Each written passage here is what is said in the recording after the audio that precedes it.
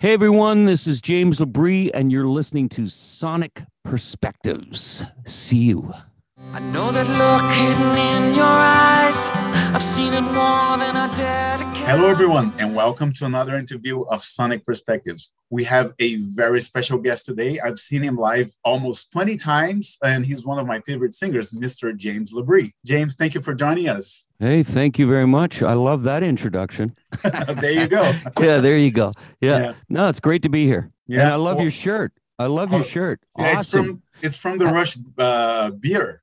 Yeah, have you tried it? I have, man. It's amazing. Yeah, it is. It's great. It's great. Yeah, absolutely. Well, cool. Great to talk to you at such a great time for Dream Theater, and for you in particular. You just finished a very successful leg of the North American tour, won a Grammy. But today, let's focus on your new solo album, Beautiful Shade of Grey. Sure. Yeah. Well, yeah. I believe you and Paul Logan have discussed a collaboration for a long time, right? Yeah. Well, we met back in 2011. I sang on a song for them called "No Holy Man." Yeah. And at that point, Paul and I spoke several times, and I just liked the kind of style that he incorporated in his writing, and I thought with my ideas and his ideas that we could create a very cool album. And then that kind of morphed into, like, 11 years later, us finding the time to write an album. And at that point, I suggested to Paul that I wanted to do more an acoustically based album, at least that being the fundamentals of the album, that being the basis. And then we slowly but surely, put together this album, Beautiful Shade of Grey. Yeah. And I like that, outside of Dream Theater, you've explored a whole range of styles, the prog elements of Mo Musler, the modern metal of elements of Persuasion and Impermanent Resonance. Correct. This acoustic style, you brought it up, or was it Paul? No, I brought it up. I said that I wanted to do, so to me, one of the most influential and inspirational moments in my life as a kid was classic rock, like bands like Led Zeppelin and Queen and Deep Purple. These bands really spoke loudly to me. Obviously I was into Rush and Yes and Genesis and Pink Floyd and all that, but the bands, because of their singers, Robert Plant, one of the greatest vocalists ever, then you had Ian Gillan and Deep Purple, these guys, and then you had Freddie Mercury and Queen. Like, do I need to say anything more? No, I don't, And so these guys were coming more from the classic rock with a bit of prog in there as well, and so to me, when I talked to Paul, I said, I've always wanted to do an album. At least let's make it so that it stems and it's organic from that period of time. That's my homage to that time. So it first started out that it was going to be, 6 strings, 12-string acoustic guitar, and him strumming away and me singing over top. And then I said, you know what? If we keep going down this road, it's going to get campy. Like, sitting around a campfire. And you can only do that so long, right? Where you sit around a campfire and play acoustic guitar and sing. After about a half an hour, 45 minutes, it's like, okay, what else you got? Right? So I said to him at that point, I said, you know what? I think we're going to have to morph this into a full ensemble. And at that point, that's when we brought in Christian Pokinen with the keyboards and piano, who was amazing. He added so much atmosphere and that orchestral element into the songs. And then I said, well, we need a guitar player that's going to do a phenomenal job playing the solos on acoustic guitar. Then we brought in Marcos Foley, my friend, and I love the guy dearly. And he's been working with me since Elements of Persuasion back in 2004. Yeah. And then Paul suggested to me that we bring in my son as the drummer, because he had heard him playing drums, and he's in a band called Falsette. Yes. And so, Paul really loved Chance's style as a drummer, and he knew that he was very musical. So we brought Chance in, and so that's when all these songs became a full ensemble, but still retaining the fact that we wanted to make sure that it was coming from an organic place, that it felt very, very grounded and in the sense of more an acoustic direction. Right. So I think we retained that and we maintained that consistently throughout the album. And then it created, from my ideas and Paul's ideas and collaborating together, we wrote all the songs. And then, sure enough, we eventually ended up with what became Beautiful Shade of Grey. Yeah. And tell me about working with Chance, man. I mean, I play guitar, and when I play with my daughter, it's just amazing. But I can't even imagine doing a full album and, collaborating with your son so intensely. Yeah, well, yeah, and that's great that you've experienced that. But I mean, yeah, man, definitely. It was surreal, the way I look at it is at one point in my life, I was hanging on to this baby. And then all of a sudden there's a 24-year-old adult sitting in front of me, recording my vocals, doing his drum tracks. And that's my son. So it was an incredible experience. I mean, I cherished it. I embraced it wholeheartedly. And he was great because, he in his own right, he's very dedicated to being not only a drummer but a musician, and he was very much involved with Paul and I on the arrangements of the songs, and and like I said, he recorded all. He was the engineer recording all my vocals at this studio right here in my basement, and it was just a great experience, and we had such an amazing time together. Like any creative and artistic environment, we also had our disagreements, but that comes with, when you're writing and you're in a creative environment, that's also part of it. It's just as long as you maintain the respect, then it's all good. It all serves a purpose, right? Yeah, for sure. And I watched Falset opening for you guys for Dream Theater here in Toronto a couple of weeks ago. I kept thinking you were going to join them on stage to play that Motley Crue song. Yeah. Do you know what? So many people thought that we were going to do that. Yeah. And I remember actually Chance and Zach, the singer for the band of Falset, they came out to me and they go, well, what do you think you coming on and doing the Motley Crue? I said, you really think so? Like you really want to do something like that? And they went, no, we just thought we'd ask. And because I think that they wanted to stay focused on their songs. They really wanted to let people hear who and what they are as a band. And I said, that would be a lot of fun, guys. But the way that I prepare for a show, I do a long warm up and so on and so forth. And I said, we could do that. But at the end of it, we both thought, nah, let's save that for something else. Fair enough. So, yeah, fair enough. Yeah. Well, back to the album. There are two lyrical themes reflected on the title and the album cover that you see here in the background. Correct. The beauty of human beings and the gray areas of the in-between, right? And it's funny how you start writing without a concept in mind, but the songs kind of fall into these lyrical boxes, right? Somehow. Yeah, that's a good way to put it. Yeah, I like that. Well, that's the thing, is I never come up with a title to a solo album until I've looked at the lyrics that I've written. And, whether it's me working with Matt Guillory, I always look at all the lyrics that I've written and then the lyrics that because Matt contributed lyrics as well on those albums. And then Matt and I would always sit down and go, okay, well, here's the lyrical theme that I see presenting itself throughout. So maybe, like impermanent resonance, nothing is permanent, even though it might reside with you today. It's not necessarily going to resonate with you later on in life because we keep changing. We keep evolving. I hope we evolve. I hope we grow, or else what's the sense, right? Life is about experiencing, learning, and growing. That's the way that I look at it. So when you just said that about Beautiful Shade of Grey, you totally nailed it because it's about the beauty of being a human being, the fact that we're given this gift, this, if you really think about the experience from day to day, it's miraculous, all the things that we're inundated with on a daily basis. It's really, and we take it for granted. It becomes to a lot of people mundane. It becomes something like, oh yeah, here we go again, going through the motions.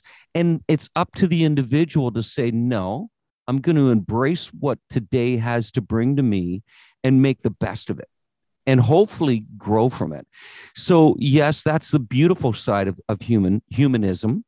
And then the other side, being the gray, is the fact that we do experience sadness, pain, hurt, failure, deceit, corruption.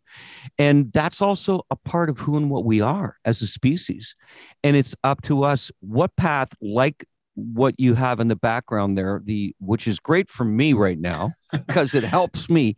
So you have those paths. Are you going to gravitate towards the darker side of being a human, or are you going to gravitate and really relish and embrace the beauty and realizing your full potential as a human being, and creating a beautiful life, not only for yourself, because I always feel that what we put out there, other people can also take, embrace, and spread it on. It's something that, what you put out in front of you is contagious, So if you're putting out bad vibes, evil vibes, and all that shit, well, people are going to be affected by that bad energy. But if you're putting out something that's beautiful, something that is inspirational and can be influential, then you're creating another beautiful thing for something else and for someone else. For sure. Yeah. And I mean, on the shady side of things, the first single, Devil in Drag, it touches on an interesting personality trait, vanity and being self-serving and shallow. Was it written about anyone specifically, or? No, it was written about my observation of people that I've come into contact with throughout my life. And so, yes, you're right about that. It's about a narcissistic psychopath, or sociopath. I'm sorry. Right. I'm just getting over a cold, but I'm good. Trust me. At least I got the cold when I was off tour. That helps. But anyways, and it's funny because the Devil in Drag is actually the ball and chain. and I'm getting some people thinking Devil in Drag is like the devil is he's got he's a transvestite, and I'm like, God, no, that's interesting. Maybe I can write a lyric about the devil being something of that, but I said, no, that's not it. I said the Devil in Drag, the metaphor behind that is that once you create this narcissistic path and this path of being self-serving, selfish, disregard for others, inconsiderate of others, callous and hurtful, that you are creating something that is absolute, as far as I'm concerned, garbage. And so, do you ever see that? Do you ever reflect on that? So I'm saying, does this person realize, because the person that I wrote about is somebody who started out with morals, with scruples, somebody that was a good person, was brought up in a great and positive environment, but somehow naturally gravitated to seeing that, no, you know what? I want to get everything I can get out of life, and who cares what I have to do to get there, even if it means sacrificing others along the way. And so that's the whole Devil in Drag. So now he's pulling around this ball and chain and realizing that, you know what? That wasn't such a great move. Got it. Yeah. Yeah. And I'm curious about Supernova Girl, which, for me, it's something surprisingly rare in your career, which is you talking about a girl. I mean, we've had Out of Reach on Dream Theater's Distance Over Time, and now Supernova, but it's rare, right, in your output. Well, the thing is that, like I've written lyrics about when it is in relationships, but it's very melancholy, so, it might be something that, even Disappear. It's about a couple that was together and one of them becomes terminally ill. And so I thought, on this album, I was like, why not just celebrate love? Why not just celebrate that we do get together with somebody that inspires us, somebody that makes us feel connected, somebody that makes us feel whole, and that we are something that is significant. And that's when we find our better half, our other half, And so Supernova Girl was, I just thought, we've all run into this person that we are just so captivated with.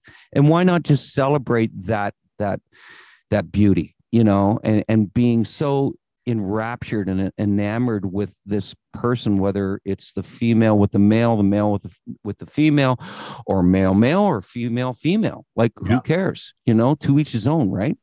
And so with Supernova Girl, that's it. And and also I wrote about that in a way, to a certain extent, celebrating love in Hit Me Like a Brick. And also, and what I missed is like, dude, it's been staring you right in the flipping eye, the whole time. What is wrong with you? And then finally realizing that, holy shit, she's been standing right in front of me this whole time.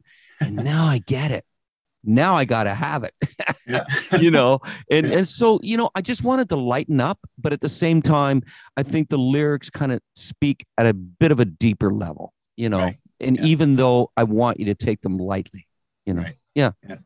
And what I like about the album is that your voice is absolutely in the forefront, and the other instruments do not compete for attention. That's not possible in the Dream Theater album, where the solos and the drum fills are as relevant as your voice. Yeah, right? sure. Yeah. It's five guys. No, you're right. The thing is like with this album, the other musicians, let's not take anything away from them. And the fact is that they're all amazing musicians. And but at this point, because of the kind of songs that we wrote for Beautiful Shade of Grey, it really does allow me a vehicle or a stage where, I can be the focal point, and I can, because of the melodies that I wrote and the lyrics that I wrote, it just kind of, and the style of music and direction of the musical style throughout the album, it kind of lends itself to that, so that the vocals are front, center, and focal point. And I think, it allowed me to be able to show people that I still experiment as a vocalist. I still want to discover different parts of who I am as a singer. And so there's a lot of moments there where, it's about the nuances. It's about the inflections in my voice. It's about these little subtle things that I'm doing that you might not necessarily hear, but you feel it. And that, to me, is the beauty of music, is that we don't have to understand everything that's going on, as long as you can take something away from it that is profound to you. That, to me, is the miracle of music. It brings everyone together. And even on the Dream Theater tour that we were just doing throughout North America, every night I said, listen, we're going to celebrate two things tonight. And you were there. If you were there in Toronto, I said it, I said, we're celebrating the human spirit. Look at us all here together. Once again, we have transcended a very horrible, horrible situation for the entire planet. So we're here once again to show that we are resilient and that we will forge on. And I said, and the second thing we're going to celebrate is music. We're going to celebrate the music. We're going to celebrate that it brings each and every one of us together. And look at, there's no borders when it comes to music. And right now, when I think about what's going on in this world, and what I'm talking about over in the Ukraine and the atrocities that are going on there, even music has even that much more a profound statement for each and every one of us, because it's something where we can lay down and all become brothers and sisters and realize that this is something that reaches the very core of humanism. It's something that we all relate to immediately, instinctually, innately. We are there, and so that is why I was saying that every night. And the crowd loved it. The fans loved it, because it does. Right away, everybody's like, yeah, we're here for that reason. We're here. Look at this tonight. Nothing else matters except what's going on here in this room tonight. And that's why I'm doing it. And that, to me, is all a part of creating music. It brings us together. It does. Absolutely. And well, you're going to Europe now with Dream Theater, and the tour ends in June with one show in September in Brazil. Can we expect you to do a limited run of shows with this material of your solo album during summer? I mean, Jordan's touring, right? No, we definitely want to get this out. We're also going to Japan in August to do a huge festival in God, is it Tokyo? I think it is. Like, it's something like 100,000 people or something like that. So we're actually flying. It's crazy. We leave on I think the 12th of August. We get there on the 13th. We play on the 14th, and we fly home on the 15th. So it's going to be like a whirlwind, because they're like 12 hours ahead of us or 13 hours ahead of us. So it's going to be crazy. So we are doing that. So, we have discussed that we would love to get this out and do some select shows around like North America and throughout Europe and stuff. So we are discussing, and we're trying to figure out where it makes perfect sense, where everyone's schedules and time would coordinate. So we'll see what happens, because we all feel that, this would be amazing to play out live. We could do a more intimate setting, like maybe 500 to 1,000 people, and just have that acoustic kind of vibe, throughout the night. And I think it could be something, a really cool experience, not only for us, but the fans. So we'll see what happens. We are discussing it for sure. Okay. Yeah. And speaking of Dream Theater, the show in Brazil will be at the iconic Rock in Rio Festival. I'm Brazilian, and my friends are like, ask him about the set list, because they have an hour to play. It's going to be a different set list than the current tour. What are you guys planning, if you can review anything? I can't really reveal anything. Granted, we only have like an hour. And I will tell you this, though. The first show being Rock in Rio, but I know that we are doing some other shows throughout South America. Oh, okay. So I think we're playing in Sao Paulo. Porto Alegre. I'm not sure. Don't quote me on these freaking cities yet, Jesus. Okay. But I do know that we're playing. We are going to be playing another one or two shows in Brazil after Rio, and then we're playing in Buenos Aires, and then we're playing in, I think, Chile, in Santiago. So, it's not going to be a long tour like because I think what we're planning on is coming back in 2023 and doing a full out South American run.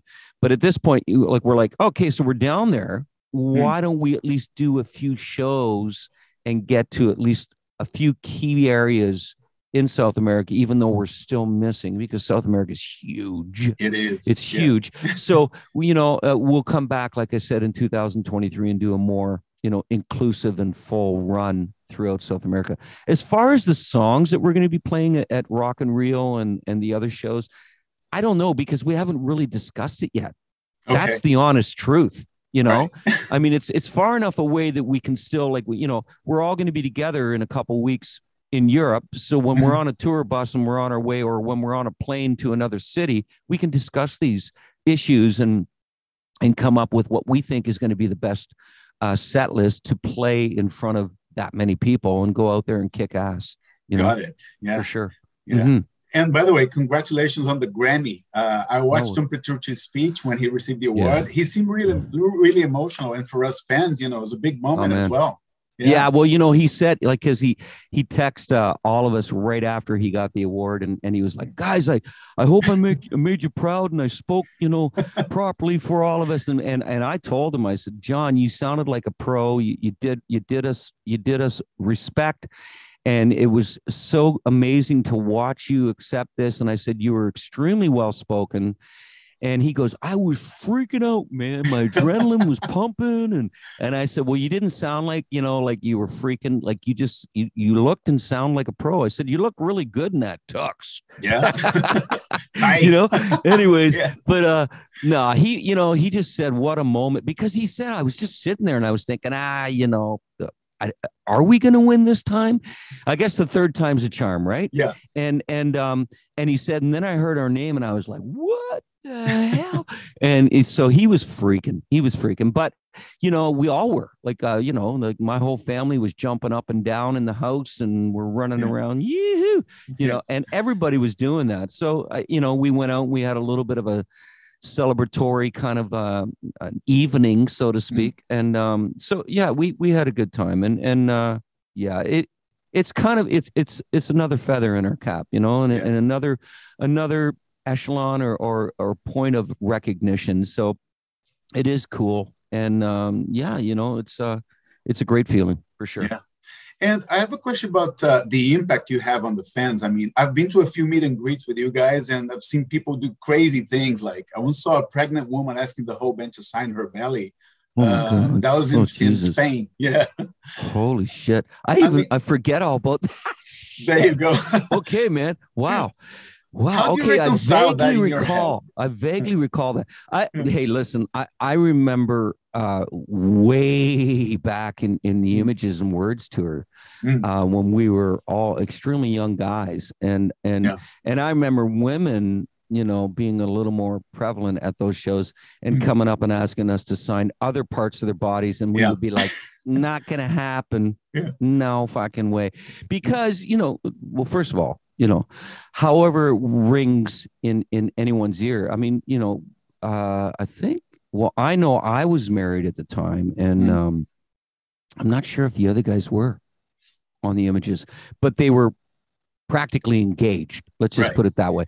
So it was crazy because, you know, like people get really excited. Hey, there was one show where this guy came up and he had a freaking huge Dream Theater Majesty symbol tattooed on his back. And it was fucking, and I was like, holy shit, dude, how long did that take? Because, you know, I have a tattoo too as well, but I have a couple. And you know, this guy's like, I said, if this one on my, you know, on my arm took 20 hours to do, I did it in 2 10-hour segments. Just because I had to go on tour, I couldn't space it out even further. I would have, but I didn't have that option. So he was like, oh yeah, man, like this took like 36 hours to do. And I said, so what did you do? And he goes, oh, I had to do it like, you know, 6 hours, 6 hours, 6 hours. I says, oh my God. And I said, you were obviously sleeping on your stomach. Oh yeah. Oh, I had to, you know, but it was crazy. It was huge. You know, but some people are that passionate about the band, you know, that they will. And we've seen several Dream Theater tattoos over the years, you know, where people are like just so passionate about what they're doing for the band and being a part of the band. And that's great. You know what? You know, there's a lot of great, beautiful people out there for sure. Yeah. And you're at a point now where every few years there's an album release to celebrate, or an album anniversary to celebrate. You did Images and Words, Scenes from Memory. I know. Can we expect something similar for 6 Degrees or Octavarium, for example, in the future or not? I mean, 6 Degrees is a freaking great album, man. It really is. You know, I mean, I love that album, and it was there's so many great songs on that album. Holy shit! You know, hey, if we could, I would love to pay homage to each and every one of those freaking albums. Like, I mean, you know, especially something like 6 Degrees, because that was a fan favorite for sure. Octavarium, you know, another big fan favorite. You know, Train of Thought, even for more our metalhead fans, they love that album. So I don't know, to be quite honest with you, man. I don't like it's overwhelming because we have so many songs to begin with. And then trying to fit them into, you know, like we're still playing a 2-hour set every night. And even at that, we're going, holy shit, you know, what about that song? What about that song? What about, and it's like, it's impossible. We'd be doing like 6-hour shows, you know, if we really wanted to satisfy each and every one of our fans. So to answer your question, I don't know. I don't know if we're ever going to get around to celebrating each and every album. I mean, Scenes from a Memory, that was an iconic album for Dream Theater. So that's why we decided to go out and play that. But I mean, as far as these other albums, I don't know if they're going to be treated under the same umbrella of homage, you know. I don't know, but let's just keep our options open at this point. Fair enough. Before I let you go and we wrap it up, as a longtime fan, I can't not tell you how happy I was when Mike Portnoy came to see you guys play on this tour, and you acknowledged him in the crowd. What did that night feel like? Well, so what happened was my manager, this is like 2 hours before the show. So you know the history with Mike and I. You know, of course. The thing is, what was sad about that whole duration where Mike and I didn't see eye to eye is that when Dream Theater started and Images and Words and Awaken, that Mike and I were best friends, you know, way back. And then we started to fall apart for several reasons, but you know, it doesn't matter. The details don't matter. It's just that we started to have a problem with one another. And so about 2 hours before the New York show, my manager texted me and he said, listen, Mike's going to be there tonight. He wants to come back and see you. He wants to make amends. I don't mean to do that. And I said, Frank, to my manager, I said, you're putting this in my lap 2 hours before I play in front of how many thousands of people in New York? Are you kidding me?